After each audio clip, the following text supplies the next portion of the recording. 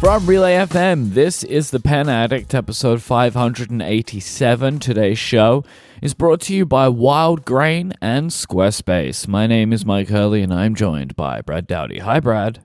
Hey, Mike, how are you doing? I don't have a top register of my voice right now. Is what I I'm can noticing. tell. Yeah. I've been sick this week, and you can hear it all the time, but if I try and get up there, I lose it, hi, Brad, how you doing? So I thought I'd just go ahead and call that out up front. Mike, a little bit under the weather. This is a thing that I've always squeaky had. Today. Doing what I do for a living, you can't get away from it when you're sick. There's no hiding. Everyone's going to know, And that's where I am in my life today. Yeah, well, we appreciate you being here. You're sounding okay. We can get you through this stationary world. Mostly you just need me to ramble for about 45, 50 minutes. And we've got the best man for the job. We'll be in good shape. And I've got really good things to ramble about up front. So I was talking on Twitch, as I do several times a week, last week, just talking about how notebook usage, right? You and I talk about this all the time. Mm-hmm. We're big notebook fans. You currently make notebook products. I've made notebook products in the past. We have opinions, general opinions. We're not that strict on notebooks. But I had a question more, not about notebook style, but notebook quantity. And it came up because almost every day before I stream, I will sit with my 3 notebooks that I use on a daily basis. And I was like, that's interesting. I'm really dead set on this setup that I have. So these are all things we've talked about before, so I'm not breaking any new ground here. But my plotter, Narrow, is my planner and kind of to-do list, brain dump, little quick ideas, things like short format stuff plus planner.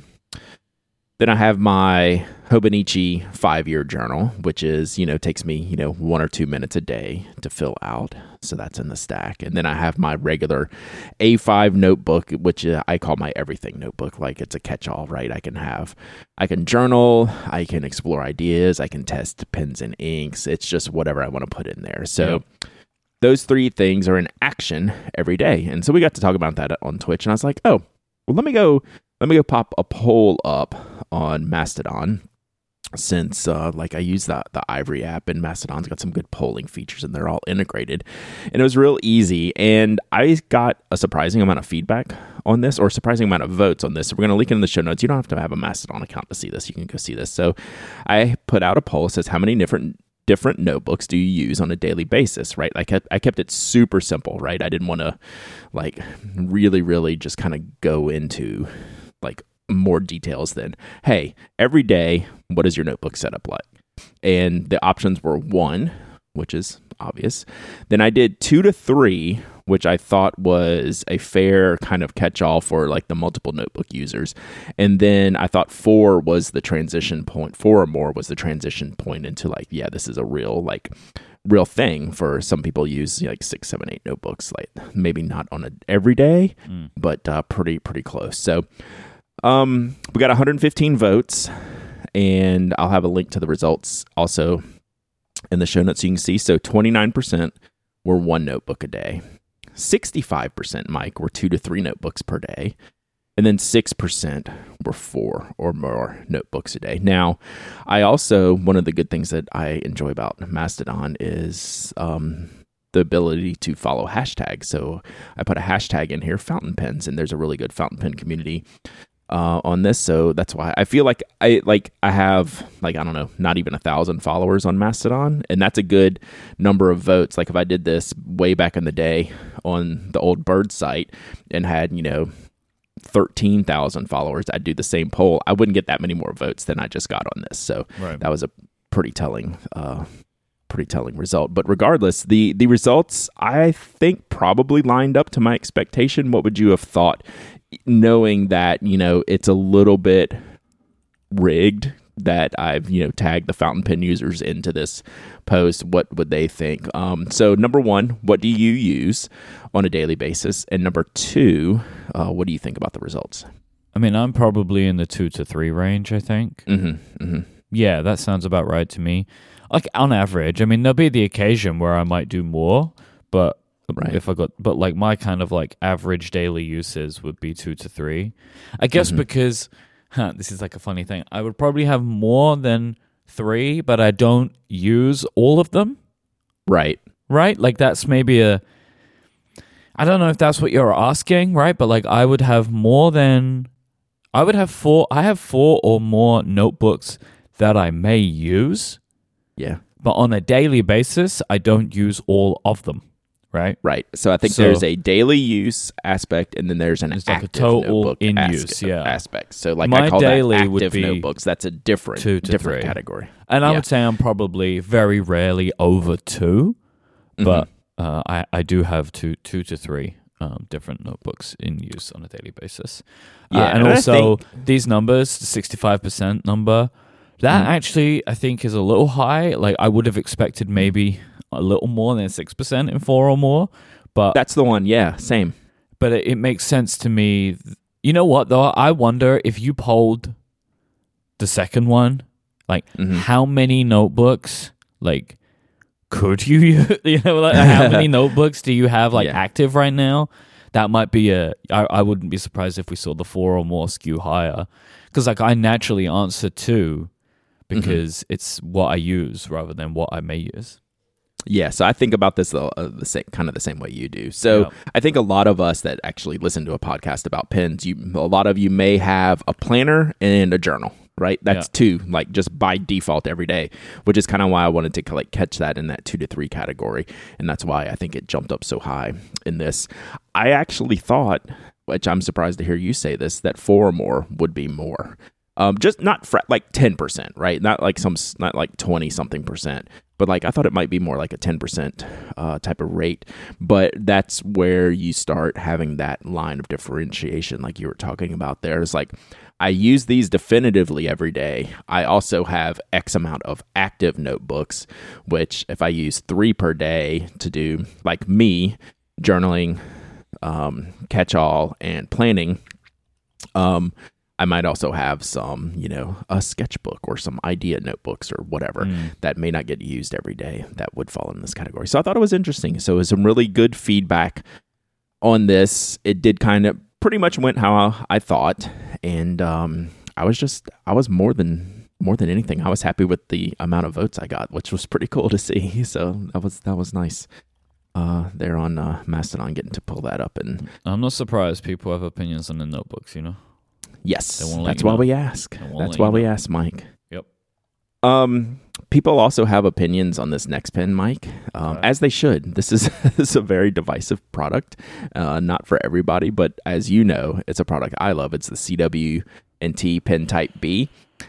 I was scrolling through Instagram and they got me, Mike. Like I haven't ordered this, but they're doing an orange Cerakote. Remember, like the Mark 1 did the orange Cerakote barrel for the Mark 1. Pen Type B and orange Cerakote, it's like, come on, man. It looks excellent. Yeah. Like this is the kind of pen, kind of like the Mark 1, where you just have this platform for color and creativity. And I actually didn't know that they had done a bunch of anodized models as well. Anodized ones are fun.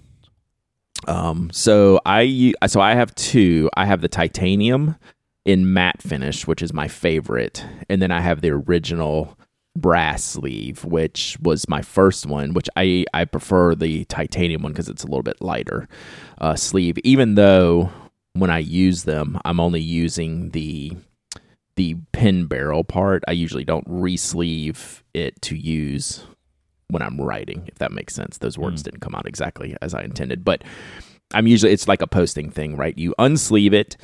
I use the stainless steel barrel to write with, and usually the sleeve is in my hand or on the desk. But it's just lighter. I like the titanium feel better, but I'm trying to be good as I go into finishing like my Pennatic 100, which we're going to be wrapping up soon, and at least getting into past phase 1. It's like, do I need to spend $230 on a high-tech C pen? I'm actually not going to buy this right now. So, but then it means that the 100 is working. This is the point. It right? is. It is. And like, I'm not even counting like roller balls and pins like this in this, but it's like, I'm trying to just manage the overall thing. And you know what? If I get to a place where I want this later, fine. Like, I'm doing that thing where you see the thing that you want and then you sit on it for a while. Yeah. Right. And if you still want it 6 months from now, okay. Yeah, go for it. Like, that's kind of the way I'm thinking about buying expensive products right now, because that's a very expensive pin. Yeah. Right. And it's something I wouldn't use every day. So I try to think about that a little bit more than just like jamming buttons. But now all I want to do is carry around my titanium one. So that's what I end up doing, Mike, when I see products like this. Like if a new Retro 51 comes out, right? Because like, oh, I like that. And like, it's easy to just go like buy them all. Well, I'll just go grab one that I already love and start using it. And then I'll forget about the FOMO one that I'm staring at on the screen and hovering over the buy button. So I don't know if you ever have that feeling as well, to where you like, you know, someone in my situation, I already have a lot of these things. So do I need a second one? So I'll just use the first one for a while and kind of get my fix and go, yeah, boy, this is a really good pin. I'm pretty happy with this. So yeah. Just don't click on the anodized ones either, chat. Like, they're good. They're really good. They're good. I mean, as I've said many times, pen isn't for me, but these are cool looking. Like, these are that orange that they've chosen. It looks similar to the orange that Tom and Dan used, right? That kind of like safety orange. I wonder if it's like a literal, like, it might be the brand same color item number, right? Like, you know, Cerakote number 289, right, is this color kind of thing. I don't know how that works, but I since it's like a paint or like a finish, I would imagine it's like there's a very fixed range of certain colors, and it could just happen to pick the same one, right? I mean, yes and no. So there are Cerakote colors, but it's very easy to blend a color. So okay. Because it's just paint, essentially. Yes. So the Cortex one, the blue one, that's a custom mix that Tom did for us to try and. I was trying to get something that was. Because like the Cortex logo is interesting, right? Like if you actually take what the blue is, it's not that blue, like the light blue in the scan lines. So I have like colors that I believe are like representations of what the blue appears to be. Yeah. And that's what the blue of the Cortex brand one is. And yeah, that was that was like a mix that Tom and Dan did for me. Cool. Well, it sure came out great. So yeah, like Cerakote is incredibly customizable. Like you can just be like, take this one, like take this paint, and just mix them together, and you get a color out of it. Like you get off the shelf stuff, right? And so like potentially they're going to use the same off the shelf one, right? I don't know, but you could take that orange and maybe mix it with a little yellow or a little red, and you could change up the color and then just spray it. And you create formulas, right? Like this part, this to this part, that. Gotcha. Look at that. There you go. Look at me teaching you something. That was good. Yeah, I didn't know that, but like the Cerakote, then I didn't even consider mixing them. I was like, just like a Pantone color. Like I was thinking it more of just picking but being a paint, like that makes complete sense. Thank you, I knew nothing about Cerakote until the Mark 1, and then like talking to Tom and Dan about it, because like really Cerakote, like it mostly was mostly used in like, I mean, it sucks, but painting guns and stuff. Like people get like guns custom painted and knives and stuff like that. It's very heavy in EDC. But now as well, like I'm used to it with the keyboard hobby. Like people get their keyboard Cerakoted. Oh, so like the base or whatever you call it. Yeah, like the frame, the aluminium part. You just get it Cerakoted. Like some keyboards are sold with Cerakote, and some people just do it as like an aftermarket thing. You just got to find a place that will do it, and they'll just spray it for you. Kind of like how you'd get a car sprayed or whatever. Yeah. But there are like accreditations you can go through with the Cerakote people and be like, yeah, you can do this. Like, and you know, they'll go on a little course and stuff like that. But yeah, there you go. Cerakote. Nice.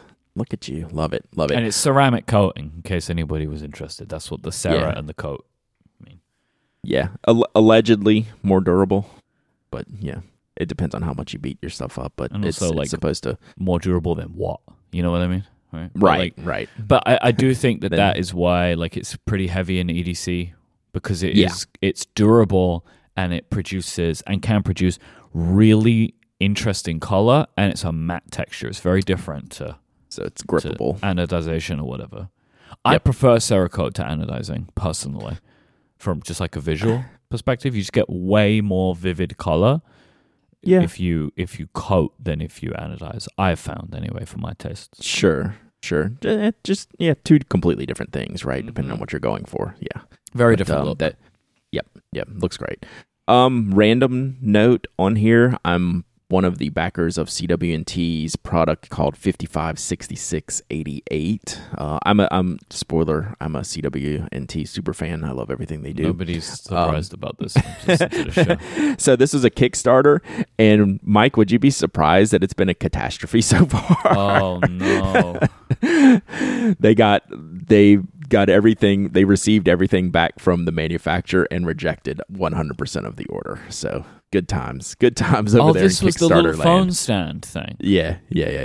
They came back all dinged and like it was bad. They were sharing pictures. Like Shayway was sharing pictures, and it's like, oh my gosh. This is what terrifies me about Kickstarter, right? Because if you were just doing that on your own, you're just dealing with it, right? Like you're just dealing with it, and it's just like, oh, this is annoying. Yeah, you just keep dealing with it. But this is like, oh my gosh, what are they going to do? They're getting them all redone. Yeah, and I think they've already got the samples of the redone ones. Like Sayway, I don't know if Taylor joined him, but I apparently did like a whole Zoom call just to like explain and show everything. Like I didn't join it, but it's just been a mess. It's been, but it's they just are like pros, so they know how to handle it, right? Like this is if you do it, this is how to handle it from like communicating with people. Yeah. But oh my gosh, what a nightmare. Yeah, so they're going through it right now. But no, anyway, I thought that was worth pointing out. It's like, there you go. Yeah.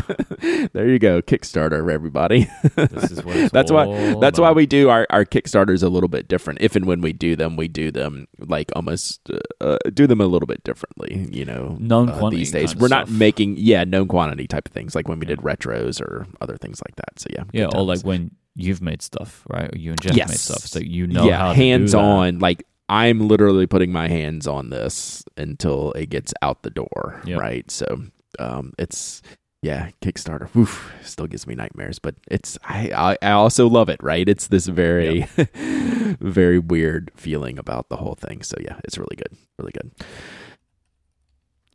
All right, let's take our first break and thank a new sponsor for the show. That is Wild Grain. Wild Grain is the first ever Bake from Frozen subscription box for sourdough breads, fresh pastas, and artisanal pastries. Every item bakes from frozen in 25 minutes or less, no thawing required. Brad, can you tell the Pen Addict listeners a little bit about the box of goodies you got from Wild Grain? Yeah, so this box showed up at my door, and I did not know what to expect, honestly. So I ended up with 2 loaves of sourdough, a set of pastries, apple turnovers, and a couple of different pastas for them. And looking at this, I was excited to get the sourdough into the oven like immediately. Like, I'm a bread person, you're a bread person, all of the things. Like, I have to try this out because I was just kind of blown away with the whole box setup. So you just grab the loaf. I fired up the oven. I forget, it was like 350, 400 degrees. Put the loaf of sourdough in for like 25 minutes. And this, just to be clear, this is like keyboard size loaf of bread. This isn't like a small little serving. This was like multiple meals worth of bread. And it just came out flawless, and I loved it. And the pastas were spectacular. The pastas just come as like individual pastas. They're like not part of a meal. You make your own meal around it. So we did like grilled chicken around the pasta. Oh, that's had good. The sourdough bread. Yeah, it was great. I loved the whole kit that they sent. It was kind of spectacular. Was it easy? It was it was too easy to where I was like, there's no way I'm doing this right. It's like there's literally no way I'm doing this right, but I did. Like, it was literally just put it in the oven, put it on for 25 minutes, let it cool when you take it out, and then go to town on some awesome sourdough. It was fantastic. I'm not too good at the letting it cool part. That was legit the hardest part, because you know what that smells like in your kitchen. Yeah, right? I'm not when good you're at that part. Cooking like fresh bread. That was actually like, I was taking it out of the oven. I was like, you need like another 20 minutes or whatever it was to let it sit. I was like, okay, fine, we'll just let this sit. So I'll plan better for the second one to know what I'm getting into. So out there, you can fully customize your own wild grain box, so you can have incredible bread like Brad. You can get any combination of bread, pasta, and pastries that you like. If you want a box of all bread or all pasta or all pastries, you can have it. Live your best life. For a limited time as well, you can get $30 off the first box, plus free croissants in every box when you go to wildgrain.com/penaddict to start your subscription. That is correct. Free croissants, Brad, in Easy every box. Easy for me to say. And $30 off your first box. Just go to wildgrain.com/penaddict. That is wildgrain.com/penaddict. Or you can use the promo code penaddict to check out to get that wonderful offer. Our thanks to Wild Grain for the support of this show and Relay FM. I gotta go turn on the oven as soon as we're done here. Get that extra bread time, baby. Extra lift going. Let's go. It's also shout out of the week time, Mike. Of the week. And as I like to do, I always like to meet our makers. That Caroline writes up every month for the Pen Addict. This has been a wonderful series that Caroline has put a lot of work into. This month we have Mayfair Pens, Ben Stewart, who I got to meet at the DC Pen Show. And these are some of the most interesting pens I've seen in a long time. I started seeing these on Instagram earlier this year and was just really compelled about what Ben was doing and seeing the designs he would come up with. It's a very different and unique shape pen. Admittedly, not for everybody, right? So it's a bigger, broader pen, a little bit of a different, non-traditional setup, which I love. I love the experiment. Yeah, I think these pens are really cool looking. Yeah, the materials are nuts. This is the wild stuff, right? We're not making like your basic black barrel pen with gold trim here. This is like really interesting use of materials, interesting shapes, interesting designs. Do you have a favorite shape? Well, the one I bought is called I always forget the name. It's the bottom one here. The Vanyar. Where is Vanyar? it? Vanyar. So it's the longer shape with the shorter cap and like the different mid color there. So I got to test them all out at the DC Pen Show at the table, right? So I could see the shorter ones, the longer ones. There's some eyedropper specific ones. I got one that you could eyedropper, but you can use it with a converter as well. Yeah. So that was kind of like the bigger I like model. The look of the Silmaril model. That's probably where I would go next. Yes, because and that's kind of like got some flair, but is maybe just looking at it anyway, like maybe the least out there shape wise. Mm-hmm. Like it's maybe the closest, but still got something going on. So like maybe you kind of like dip your toe in with it, but like so the one that's on here, like on the page and the Mayfair page, where it just looks like it's full of glitter. I freaking love the look of that pen, man. I think I saw that one. I think I saw that one at DC. I was like, this is wild. This is wild. A good looking pen. Yeah, so I picked one up from Ben at DC. Caroline wrote Ben's story up this week for the Pen Addict. So go check that out. We'll have a link in the show notes. So meet your maker. Shout out of the week, Mayfair Pens. Thank you, Ben, for participating in this. And thank you, Caroline, for getting this all taken care of. So I love this series, obviously, because I keep raving about it. So you put something in the notes, and I've looked at it multiple times, and I don't understand what it is. It's called the Sailor Limited Edition Dipton Ink and Hokoro Dip Pen. What is this? Yeah. What is this? Yeah, so I'm kind of excited about this. This was not, there was no intention for this to be in the show notes until I did an unboxing yesterday. Okay. And used this product that I just picked up. So a little bit of backstory. Sailor last year, maybe even the year before, started making these individual dip pens. The lineup is called the Hokoro dip pens, and they had just fine, medium. I think they maybe did stub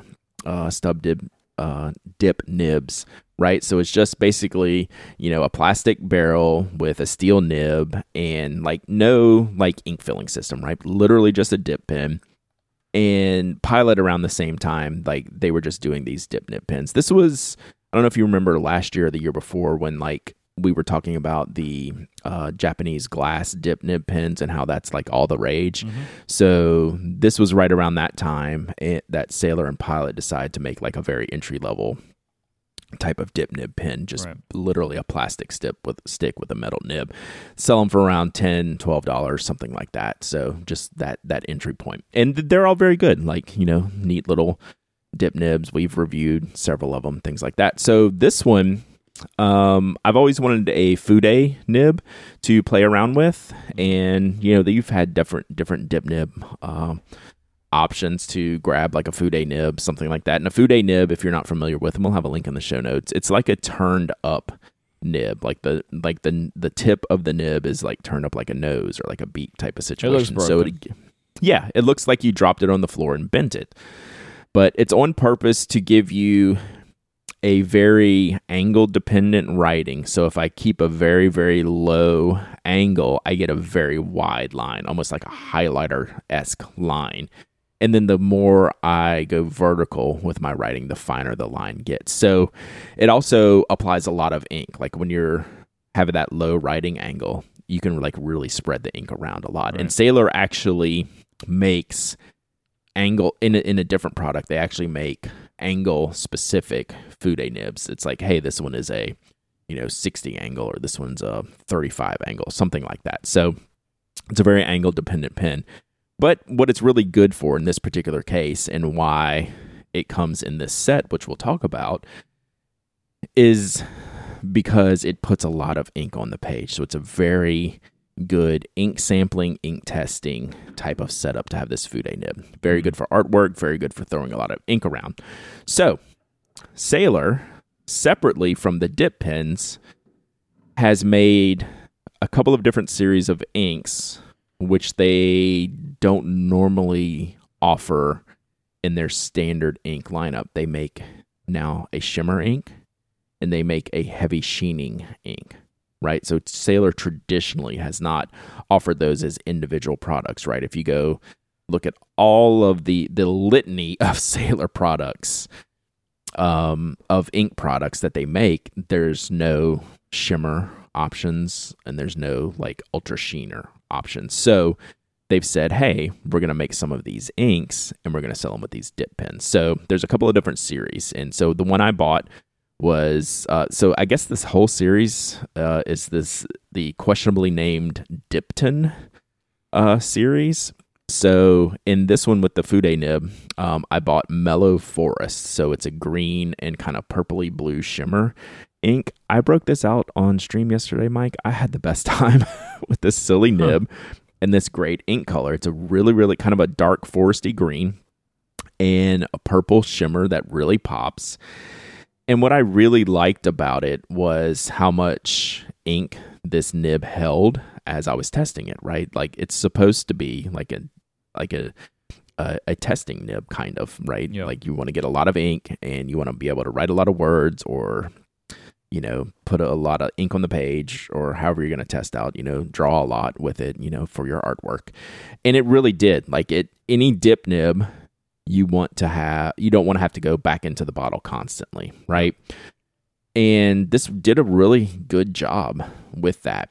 So it's also, as I found out after I kind of like fawned over just the process of writing with it, dipping it, and what the ink color was like, it's crazy easy to clean. Like the way that they made this, it's almost dummy proof, to where you can just remove the nib, rinse it in the sink. So it has a feed on it, but the feed doesn't have the fins like you would think on a traditional pen. So it's very easy to clean. And just the overall setup of this was really good. So I definitely recommend these. They're not cheap, so they're like $23 for the set, right? It's literally just, a plastic stick with a steel nib. And the bottle of ink, is only 10 milliliters, right? So you're not getting a whole thing out of this. Like it's not like a huge setup, but It's a good test. I immediately wanted to use this pen for other things, because I was very pleased with just how the nib and feed worked, right? Yeah. You always worry about the dry time, like how quick, you're going to run out of ink. And you do have to be careful with these shimmer inks, right? You want to get a lot of shimmer, so you kind of want to shake it beforehand. So make sure that after you dip it, cap the bottle again, so you don't pick up and shake the ink bottle without the cap before your next dip. So that's a pro tip there. Not that I did that. So the instructions were very funny in the packaging. It's a very little, I don't know, I'll have to take a picture of the packaging. They did a good job with this. It's a good things come in small packages type of setup. But the instructions are shake, dip, right, wash. So like it's this little, like it's like a dance move chart, right? Where you have a circle, number 1, and then circle number 1 connects to number 2. I'll put this on Instagram or something, but it's literally like you're doing the steps for like the Charleston or the Foxtrot or the waltz or something. It's like a 1, 2, 3, 4 type of step, and I just got a big kick out of that. So I got a kick out of this project as a whole. I kind of want some more of these inks. I want to try one of the Sheen ones. I want to use this Fude nib for everything. I am putting this in the podcast because I was stunned at how much I enjoyed this little product. So it's really fun to use, clearly. Do you think this is something that I would be interested in? I honestly think yes. Huh, okay. And I say that without question. Like, I'm not even hesitating. To test out inks, it's just fun. Yeah, and right? I guess because with the Fude nib, like especially if you are trying out like shimmery inks or whatever, like you're just going to get such a good ink spread, right? That it's good for that. Yeah, and I think like it's pretty clear that it took me until I could get the Fude nib option to actually buy one of these, because I have other dip nib options, right? I have things I can use as a dip nib, and I have standard dip nibs, but to have this angle, this turned up angle on here, gave me what I really want for an ink sampling pen is put down a lot of ink very easily. Yes. Right? I'm not having to sling ink onto the page, like throw the pen at the page. I'm not having to just like almost like eyedropper out and spread a bunch of ink. This one handled exactly what I wanted. Like I could see this being like a sole ink testing nib, just the way it handled it. And believe me, I'm very late to the party on the Fude nibs, right? This has been a thing for a long, long time, but I was not really sure how I would use it. And like my handwriting style, like my print handwriting style, block style, is not really great for a Fude nib. So I'm not going to be out here like doing calligraphy or beautiful artwork, but what I am going to do is put a lot of ink on the page for testing inks and have something that I can clean out very easily. Like I almost didn't need to rinse it out. Just a wet paper towel pretty much cleaned this thing 100%, which I was impressed with. So yeah, it's good stuff. I usually, this is not a product I thought I would be fawning over, but I had so much fun with it yesterday. And they're all sold out in Pen Chalet, so I'm excited about it. I'll keep my eye on it. Yeah, so they've done, this is the first time they did the kit where you could get the pen and the ink together. So they made it easy. You've been able to buy things separately, separate barrels, and then when you buy the ink separately, you can actually get a larger 20 milliliter bottle instead of the 10s that it comes with in the little kit. So there you go. All right, let's take a break, and then we've got a fun little topic to round out today's episode. We'd also like to thank our friends over at Squarespace for their support of this show. They are the all-in-one platform that lets you build your brand and grow your business online. You can stand out from the crowd with a beautiful website, engage directly with your audience, and sell anything from products, services, or the content that you create. Squarespace has everything you need all in one place. You can take advantage of beautifully designed professional website templates for Squarespace. They have designs for every category and every use case. Plus, you can customize your look, update content, and add features to fit your unique needs. You can make your Squarespace template do exactly what you want, so your idea, brand, or business stands out on every device. You can also design it from every device with Fluid Engine, Squarespace's next-generation website design system. It is a reimagined drag-and-drop technology for desktop or mobile to allow you to stretch your imagination online even further than ever before. You can organize all of your content in their asset library, so you can upload, organize, and access all of your content from one place. No more scrambling around to find that image that you saved somewhere. You can manage them all from one central hub and use it across the Squarespace platform. And you can be confident that if you want to stand out in any inbox, you can do that with Squarespace's email campaigns. Once you've got visitors and customers coming to your site, you can encourage them to sign up as email subscribers and start them on the journey to becoming loyal customers. Just start with an email template, customize it by applying your brand ingredients like site colors and logo, plus built-in analytics measure the impact of every send. Go and check this out for yourself. You can build a Squarespace site for your own with a free trial. Just go to squarespace.com/penaddict. You can see how easy it is to pick a template, adjust a template, and start putting content in.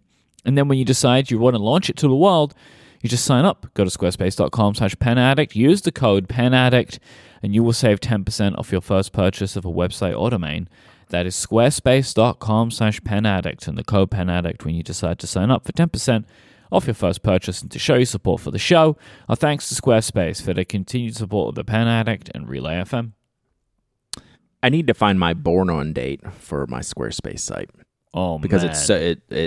It's been a long time. I think the first version I used was Squarespace 3, but like Squarespace 1 and 2 were like instant. Like it wasn't like a years long thing. Squarespace 3 was really early. Yeah, it's got to be older than the show, right? It's got to be close, yeah. I think it's maybe around that time. So yeah it's been figure that out. 100 years or something. It has been. It's good stuff. Good stuff. All right, Mike. So last week, we had a question where we wanted to build a kit, and based around certain parameters, and we asked for more options for that kit. And what other things y'all wanted us to build. We're not going to do this every episode or anything like that, but we got some quick feedback and had another kit that we wanted to build. But first, mea culpa. I said last week's episode I was going to put an image of my kit out on Instagram, and I didn't. Spoiler, that was an episode recorded out of time, so right. I had to wait a week to put up the image to match, and then of course there's no way I was going to remember to do that. So I owe y'all an image of that. That kit's still sitting here on my desk, so needs to use it. But this week, what kit do we want to build, Mike? So this one came in from Greg, who said, you've done a fountain pen, a non-fountain pen, a pencil, and case question for travel. So that's what we just spoke about. But what you chose was focused on utility. What if the need that you have is both functional, but to also impress in a business meeting? What would you take for a fountain pen, a non-fountain pen, a pencil, case, and notebook for a higher-end business meeting where you need to impress the other parties? No limit on price, but you can't possibly have anything malfunction or run out of ink. I kind of like this one. Like it's a little bit more particular. The whole idea of these scenarios is to get something like super particular, and how would we answer these like very particular questions. So if I'm going to a meeting and I want to impress, what am I going to bring? And I thought about this, like the fountain pen is obviously, any fountain pen is going to impress because most people aren't expecting someone to bring out a fountain pen. But if I really wanted to impress, and given the fact that I don't have a chaos pen, which was like, let's be serious, like that is the most impressive pen in the world. Yeah. I thought about like what I owned and what I want to do. And to me, one of the most impressive pens that I own is one of the most simple designs that I own. And it's the Nakaya Ao Tamanuri, which is essentially just a black pen with a slight hint of blue-green trim. And the reason why I think that pen impresses so much is because it's so simple, right? Yeah. It is so simple, but it really pops. Like the gloss of the finish of the Urushi lacquer just really pops. And then you open it up and you can see like the blue-green of the threads, even though someone at a meeting may not even notice that. They're going to notice it's a fountain pen and say, oh, let me see that. And, I could bring something like more externally, like stunning, like the Milky Way, or like your 3776. What's the model? The Galaxy Starlight. One. Yeah, like you could bring just like a really, really, bright, kind of stunning design externally. But I went with that kind of subtle look for the fountain pen, and maybe that says something about me as well as like what I think is going to make me feel good in the meeting as well. For the standard pen, this one's more impressive, and the only kind kind of catch with this one is you can't possibly have anything malfunction or run out of ink. Sometimes the Pilot Hi-Tech C refill in the aforementioned CW&T pen type B, it's a little bit of a slow starter, a little bit of a finicky pen, but mine in these pen type Bs tend to always work because the seal is really good. Yeah, I mean, obviously it's impossible to guarantee this, right? But we can just get, what would we choose that we feel we'd have a pretty good, attempt with based on existing. And I just need it to work for an hour here. Yeah. I'm not in a month-long meeting where I'm going to run out of ink or something like that. Yeah. So I'm going to be in good shape here. And plus that pen's such a talker, right? That's a real talking point. Like the pencil choice, I went completely opposite of what I thought I might bring, and I'm bringing a Blackwing 602. I think that is one of the more interesting things that you could break out in a meeting is a traditional wooden pencil, but not your standard yellow Dixon Ticonderoga. No knock on the Dixons, but bringing a very interesting Blackwing 602 with that gray, that gray silverish barrel and the gold ferrule and the interesting eraser. I think that would be pretty cool, especially one that's been half used, right? Not your fresh Blackwing, because I do have a case limitation. Anytime y'all are going to ask us for a case, it's almost always going to be the Sinclair because I'm not bringing 500 pens, right? I'm bringing, 2 or 3 pens and they're going in a Sinclair. This one I have a specific one that Mark made me when we were designing the Sinclair R for Rickshaw, with the Coyote, the light tan exterior and the hot pink interior. I got to show off some of my style in the meeting. So I've got these very particular, not outwardly wild looking pens, but when you take out this Sinclair, it looks pretty basic on the outside and, pretty awesome on the inside. Yep. Notebook was the hardest thing. Because this is something I wouldn't be totally particular if I really wanted to put on a show. And I was limiting this to stuff that I own, right? So a Plotter A5 is a very impressive product. Given that I've owned one, I had an orange cover one. That would be the one. If I wanted to impress, this would work with all my pens and pencils that I took. That would be a good choice. But I really think it would boil down to a well-used or well-loved standard black A5 notebook, or even a Midori softcover A5 notebook, and something that's been about halfway used, right? I'm not taking a fresh notebook into a meeting. I'm not taking anything into a meeting that looks like I just took it out of the package, right? This is how I thought about this little kit building thing, right? This is all stuff that I've used and loved, and shows that I care about these products by using them. Yep. So yeah, I really thought about that a lot as I was picking out some of these things. So, what do you got here, Mike? I forgot about this pen that you have, and I think this is kind of a killer choice. So what you got here? Yeah, so for my fountain pen, my initial thought, and I still kind of stand by this a little bit, maybe it's not so much for me, but I might recommend it for other people, is just a very simple vanishing point. Yep. Because that's a head turner to people that don't understand what's going on, and it's it makes a statement, It's got a very loud knock, and it's just cool. Yeah, totally agree. But for me, I was looking at the pens that I own, and what I wanted to find was something that looked professional, impressive, which is a thing that people enjoy, but wasn't garish. A lot of my pens are too much for a professional setting, right? Yeah.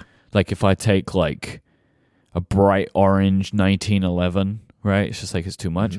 So I thought the one that would maybe work the best was me and you both had Jonathan Brooks do some Urushi work on a King of Pen that we bought. So we both bought this King of Pen. We got a good deal on them, and then we sent them to Jonathan for I don't know, a year or something. No, that was the Lamies. He gave him those, and he was working on those for a year. It was a few months. Yeah, just you have the King of Pen. Yeah. Oh, did you not do it? I thought I did not do this one. Okay. Well, we both bought this one. It's a clear one, right? With blue accents. Blue finials, yep. He Urushi finished mine. I don't have a good image of it. I'll try and get some good photos of it, but I will have to share them next week. But yeah, that's probably what I would go with because it's pretty understated. Yeah. Standard pen is a Mark 1. Looks good, works great. Pencil's a Mark 3. Case is a Sinclair. Notebook is a Sidekick notepad. We made it for meetings as well. So pretty boring towards the end from last time, but that's it. Yeah. Like the Sidekick would... No, I think but that, like, this is going to work. It's going to look good. Yeah, you're going to be comfortable with it. Like, this is one of those things, like, like in different, I don't know, sports or anything that you, like, spend money to go do a thing, but you got to buy the shirt or the shorts. It's like, it's look good, feel good, play good type of thing. And, like, you want to be comfortable with the things you're bringing. And, like, that's the kind of way I look at it, too. So, the Sidekick notepad is a great choice because of the format of it. Like I said, the notebook is, I could not believe I had very little opinions on the notebook when I had very strong opinions about everything else. The only thing I wanted from the notebook is for it to be used. I didn't want it to be like brand new out the box. So yeah, I think that's a good setup. And that the Brooks, the King of Pen, that was like my third choice. So the 3 pens for like the meeting were the Nakaya, the Milky Way Namiki that I have, and then the really the mosaic green King of Pen that I have that's like super flashy. And I was like, I'm just not gonna be comfortable with the super flashy pen. Let me go with the subtle beauty in the Nakaya. So yeah, great stuff. Good kit, Greg. I appreciate that. So let's tackle a couple of these Ask TPAs and then we'll get ourselves out of here, Mike. Is that okay? That sounds great to me. All right, I want to hit this first one for sure. All right, first comes from Elliot, who says, what is the aversion that smaller pen makers have to putting clips on their pens? I'm talking to you, Spoke Pens, but you're not the only culprit. I've written to Spoke, I've written to Shown Design, asking about putting clips on the Spoke fountain pen and the Shown Ultim respectively. Both told me, quote, maybe next year. But this was years ago. If this is so hard to do, is this so hard to do from a manufacturing perspective? I bought a couple of clipless pens and they lay idle in their boxes because they're hard to carry. I've added a lot of drama into Elliot's message, but realistically, I think that Elliot was putting that level of drama into the message. So I thought I would just do a good job of getting it across. It's a good question. Like I don't disagree with what Elliot's looking for here. But I don't think it's a good question. So you can give what you want to say. You're being nice, but then I have something to say. Oh no, it's a fair question. The answer is then it might not be a pen for you, right? That you're not gonna always get what you want because clip design is so hard to make something that we feel is aesthetically pleasing and works, right? It is so, you would not believe what we're going through right now to make the clip for our upcoming click pen. We've almost gone back to the drawing board because it's so hard to make. And we're not just going to slap a clip on any old pen because it looks ridiculous and is going to work poorly, right? We're not making the choice to have a clip or not have a clip lightly, right? It's a decision all through the process on whether a clip works for the product. And if it does work for the product, how is it best integrated into the product? And then if it's integrated in the product, how well is it going to work for the customer? And are they going to break it and bend it? And can we replace it? Like, it is so difficult to like make a clip decision. Like, it is one of the big hang up points in design from a pen. And we're not just going to put any old clip on our pens and ruin what they look like just because someone might want a clip on their fountain pen. Like, that's just going to be a pen that's not going to be for you, right? Like, and that's okay. Like, it's okay to like not purchase a pen because it doesn't have a clip because you need a clip. That doesn't mean every maker should put a clip on every one of pens they make just to placate a customer, right? If it doesn't fit or if it doesn't work for that particular design. So it's not easy, right? Like, it is very difficult to design a good clip on a pen, and we're not just going to throw anything on there just because, right? Mm-hmm. I mean, the thing that I want to say is just like, people make the things that they want to make or the way that they want to make them. Mm-hmm. Like, not every product will be made for you. Like, right. That's just the nature of the way that this stuff works. And like, if you wanted to put a clip on the pen, you would have done that, but you didn't want to. And so that's the end of it. Mm-hmm. Yeah. That's and we look at, like, literally every pen we make, we look at it. You know what? The icon and the axle, the two fountain pins, did not work in those designs that we have to work with the clip. We could make some other completely different design and make it so a clip integrates, but we wanted to make the pin we wanted to make, and a clip did not work for those pins. And it's not we're not doing it so Elliot doesn't buy our pins. We're doing it because we feel it's the right design decision for that product, right? Exactly. So, yeah. It's you would not believe how much we think about clips on pins and how to design them and how to make them well. Like I could go on for an hour just in our products, how much time and effort we put into that. Yeah. And sometimes you just have to say no because it's a bad idea, design wise or technical wise or functionality wise or manufacturing wise. Like it's a very complex answer to a very simple question. And Josh says, I have a scary story for you. It's not quite a horror story, but it's quite harrowing. I will just, before I get to the story, I've pre-read this story. Okay, I haven't yet. There's just a slight amount of I'll content warning this, but I'm not sure how to do it, right? I'll just Okay, yeah, I see now, yes. Right? That this is a tad gruesome. So, you've been warned. I started a pen club at my university and we were wrapping up a meeting. I had passed around a few Lamy All-Stars and people were handing them back to me. In a split second, I hear someone say, "Here you go." I see a flash of purple and silver and I feel a stainless steel nib puncture my bicep. Someone had thrown the pen at me. The cap came off in the process. Thankfully, the nib was a medium. Okay, so the pen had red ink in it, because I don't know how hard you'd have to throw a pen to stab someone with a medium Lamy nib. That's just not possible. So maybe there was red ink and you thought you got stabbed. But I appreciate the sentiment of the story. You don't believe it's true? Oh no, I believe it's true. But I think I think puncture is a little bit of a strong word. Josh, the gauntlet has been thrown down. We require proof. Especially when they use the word thrown and puncture, right? Did I see thrown? Yep, thrown and puncture. Yeah, those, and then Lamy medium. So you heard it here, Josh.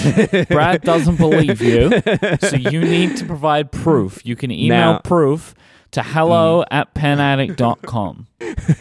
So what I see is someone having my back turned and someone handing this to me and me turning into it while it's being held in a hand and getting stabbed. Yeah, I'm down with that. All right. I'm down with that. But a Lamy medium nib, that's like a crayon. No one, says, Josh. No one says the crayon punctured my bicep, and that's what we're talking about here, Josh. Okay. If you would like to send in anything of your own, by the way, if you do have horror stories, it is around the spooky season, so you can send those in too. We might get to some. I have at least one. I know I have one that we can share next week. PenAddictFeedback.com. If you have pen horror stories, terrible things have happened to you, go to PenAddictFeedback.com and send us in an Ask TPA question. And we'll take a look at those. But you can also send in all your regular questions there too, including your feedback and follow-up about the show. If you want to find Brad online, go to penaddict.com, and he is penaddict on social media. You can also find Brad over at twitch.tv/penaddict 3 times a week, streaming for your stationary enjoyment. If you're stationary, watch the man with the stationary, You're stationary watching the stream, and you've got yours. Yeah, I'm sure that's a new one. No one's thought that before. Never heard of it. SpokeDesign.com for Brad's products. You can find me without online. Clips. Some with clips, some without clips. Pull all the clips off. Break all the clips off. You can go to iMike, IMYKE. That's me on social media. You can find this show at Relay FM, where you can find other shows that I host, and my products over at CortexBrand.com. Thank you so much to Squarespace and Wild Grain for their support of this show, but most of all, thank you for listening. Until next time, say goodbye, Brad. Goodbye, Brad.